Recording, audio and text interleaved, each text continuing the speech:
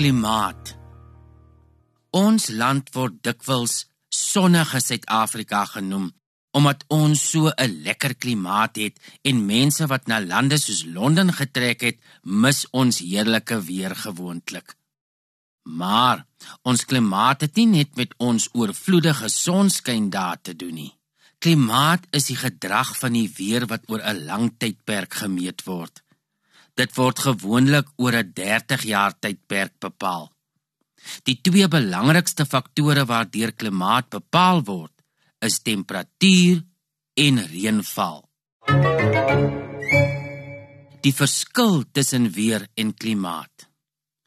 Weer en klimaat word albei deur meteoroloë voorspel. Hulle gebruik modelle om dit te kan doen.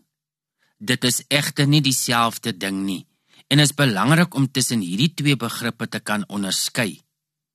Wanneer ons praat van die weer, dan bedoel ons die toestande van elke dag. Dit sluit dinge in soos sonskyn, bewolktheid, reën, wind, weerlig, hittegolwe, temperatuur en humiditeit. Dit is iets wat byvoorbeeld deur daaglikse weervoorspellings op die TV of radio aangedui word. Klimaat vertel vir ons hoe die atmosfeer rondom ons vir lang tydperke, maande, seisoene en jare gaan beïnvloed. Die voorspelling van weer en klimaat werk ook anders. Ten einde weer te voorspel, word modelle van onder meer temperatuur, lugdruk, humiditeit en waarnemings oor wind gebruik. 'n Weervoorspeller kyk na hierdie inligting en voeg sy of haar persoonlike ondervinding by om die weer vir 'n bepaalde dag te kan voorspel. Met die voorspelling van klimaat kan klimaatmodelle egter nie waarnemings gebruik nie, omdat mense nie weet hoe die weer in die toekoms gaan wees nie.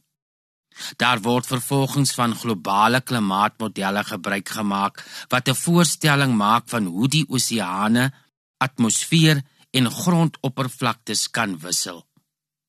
Terwyl die weer, selfs binne dieselfde dag, baie vinnig kan verander, soos sonskyn en reën op dieselfde dag of koue en reën op een dag met 'n warm, droë dag wat daarop volg, werk dit heeltemal anders met klimaat. Klimaat verander stadiger omdat dit die weerpatrone oor 'n lang tydperk verteenwoordig. Die weer het ook nie 'n uitwerking op mense se soort werk of hulle beroepe nie, terwyl klimaat wel 'n uitwerking daarop het. Mens sal byvoorbeeld volgens die klimaat van 'n gebied besluit oor die soort boerdery wat jy kan begin. As jy byvoorbeeld met groente wil boer, sal jy volgens die klimaat moet besluit of jy 'n groentetuin in die agterplaas kan maak en of jy dit moet maak waar die plante teen koue weer beskerm kan word, soos in 'n verhitte area. Hoofgroepe van 'n wêreldklimaat. Wêreldklimaat word in 5 hoofgroepe verdeel, naamlik 1. Tropiese reënklimaat sonder koel seisoene of tropiese klimaat. 2. Droë klimaat of woestynklimaat. 3. Reënklimaat met sagte winters of seeklimaat. 4. Reënklimaat met strawwe winters of landklimaat. En 5. Klimaat sonder warm seisoene of poolklimaat.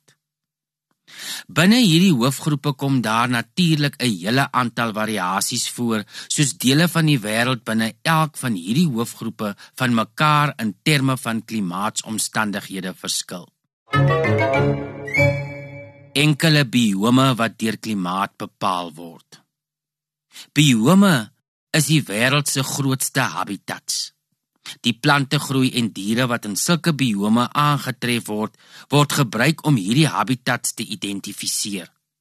Die ligging en aard van landbiome word deur die klimaat van daardie streek bepaal.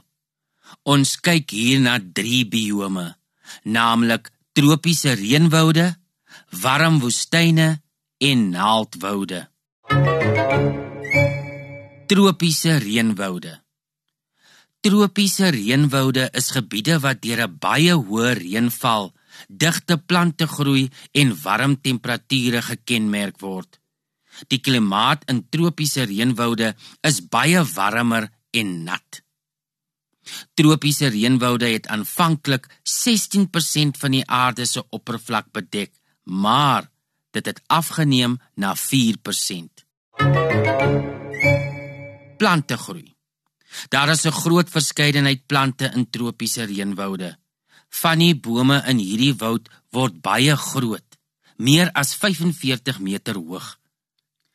Die bome groei meeste van die tyd dig teen mekaar sodat die blare dak keer dat die son tot op die grond kan skyn. Plante wat hier voorkom, sluit palmbome, kapokbome, varings en orgideeë in. Dierelewe. Soogdiere, reptiele en insekte wat hier voorkom is onder andere ape, gorillas, muurvreters, verskillende soorte slange, vleermuise, paddas, skoenlappers en mure.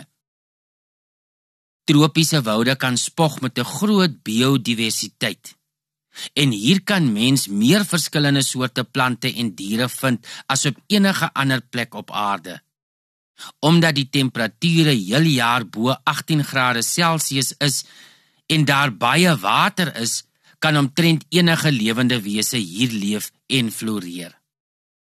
In die tropiese reënwoude van Borneo en Sumatra kan mens byvoorbeeld diere soos renosters, tiere, olifante en orang-oetangs almal op een plek vind. Lande waarin tropiese reënwoude aangetref word. Tropiese reënwoude is naby die ewenaar geleë en hulle kom in die volgende lande voor: Madagaskar en die Zaire kom, Amazone rivier kom, Hawaii, Wes-Indië, Suidoos-Asië en Australië. Die grootste tropiese reënwoud, Amazone reënwoud. Die Amazone reënwoud in Suid-Amerika is die grootste tropiese reënwoud in die wêreld. Dit strek oor 'n gebied van 5,5 miljoen vierkante meter. Daar kom na beraming ongeveer 16.000 verskillende boomspesies hier voor. Woestyne. Woestyne is gebiede wat baie droog is en waar daar baie min water voorkom. Hierdie water word deur reën of sneeu verkry. 'n Woestyn is 'n geografiese gebied wat minder as 250 mm se reënval per jaar ontvang. Anders as wat mense mag dink, is alle woestyne nie warm nie.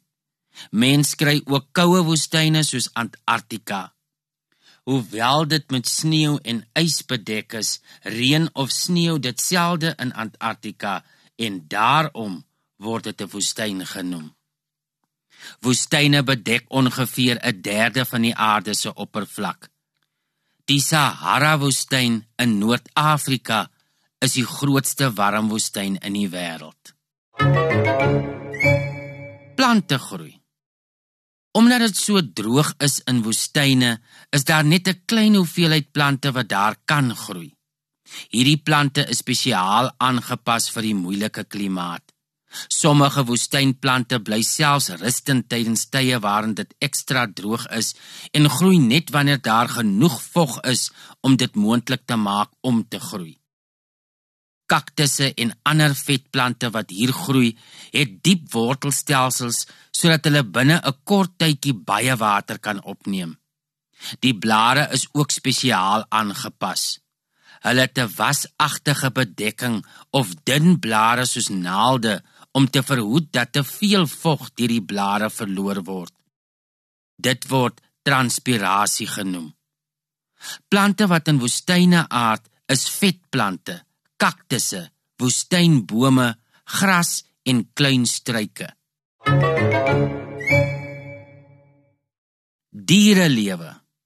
Omdat woestynbiome so droog is dit moeilik vir diere om daar te leef. Die spesies wat dit wel reg kry, is spesiaal aangepas om die moeilike omgewingstoestande te kan hanteer. Hulle het byvoorbeeld nie baie water nodig nie, soos kamele, gemsbokke, woestynrotte en dikkies. Klimaat. Wanneer 'n gebied as 'n woestyn verklaar word, is die bepaalde faktor nie noodwendig temperatuur nie, maar eerder die hoeveelheid neerslag. Hierdie gebiede ontvang gewoonlik minder as 30 cm reën. Die heel droogste woestyne ontvang meestal minder as 2 cm reën per jaar. Die hoogste temperatuur wat nog aangeteken is in die Mojave-woestyn in Kalifornië en die Lood-woestyn in Iran. In 2005 is 'n temperatuur van 70,7 grade Celsius in die Lood-woestyn gemeet. Klimaatskenmerke. 1. Die jaarlikste reënval is laag, minder as 25 cm per jaar. 2. Die neerslag of reënval wissel van jaar tot jaar en is onbetroubaar. 3. Vogtigheid is laag. 4. Verdamping is hoog. En 5. Hoë temperatuurskommelings kom daagliks voor. Naaldwoude. Naaldwoude kom in die noordelike halfrond in lande soos Alaska, Kanada, Rusland en Skandinawië voor. Hulle is goed bestand teen 'n koue klimaat. Naaldbome kom natuurlik voor, maar word ook aangeplant om daarmee te boer. Die wortels van die bome groei baie diep en die hout is sterk. Omdat die bome so hoog groei, kan lang planke daarvan gesny word en is dit baie gewild vir houtwerk en om uitgevoer te word. Hierdie bome is meestal immergroen, met ander woorde verloor nie blare nie. Die klimaat in naaldwoude. In dele waar naaldbome groei, mens noem dit 'n bioom, is die winters baie koud en droog en die somers is koel en nat. Reënval hier wissel van 40 tot 100 cm en dit is gewoonlik sneeu en nie reën nie. Omdat dit so koud is, vind daar nie baie verdamping plaas nie. Die gemiddelde somertemperature is gewoonlik slegs 'n baie koue 10 grade Celsius.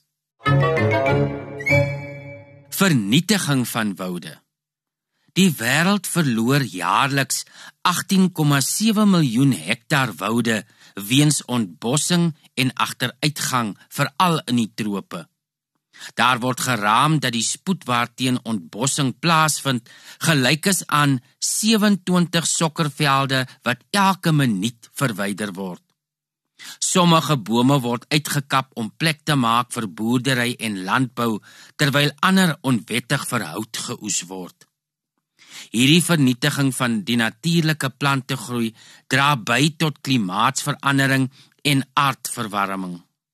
Dit lei onder meer daartoe dat groot dele van die ys in die kouer dele van die wêreld smelt. Dit het gevolglik 'n ernstige negatiewe uitwerking op die lewe van die diere wat daar woon en dit lei ook daartoe dat die watervlakke in die see styg.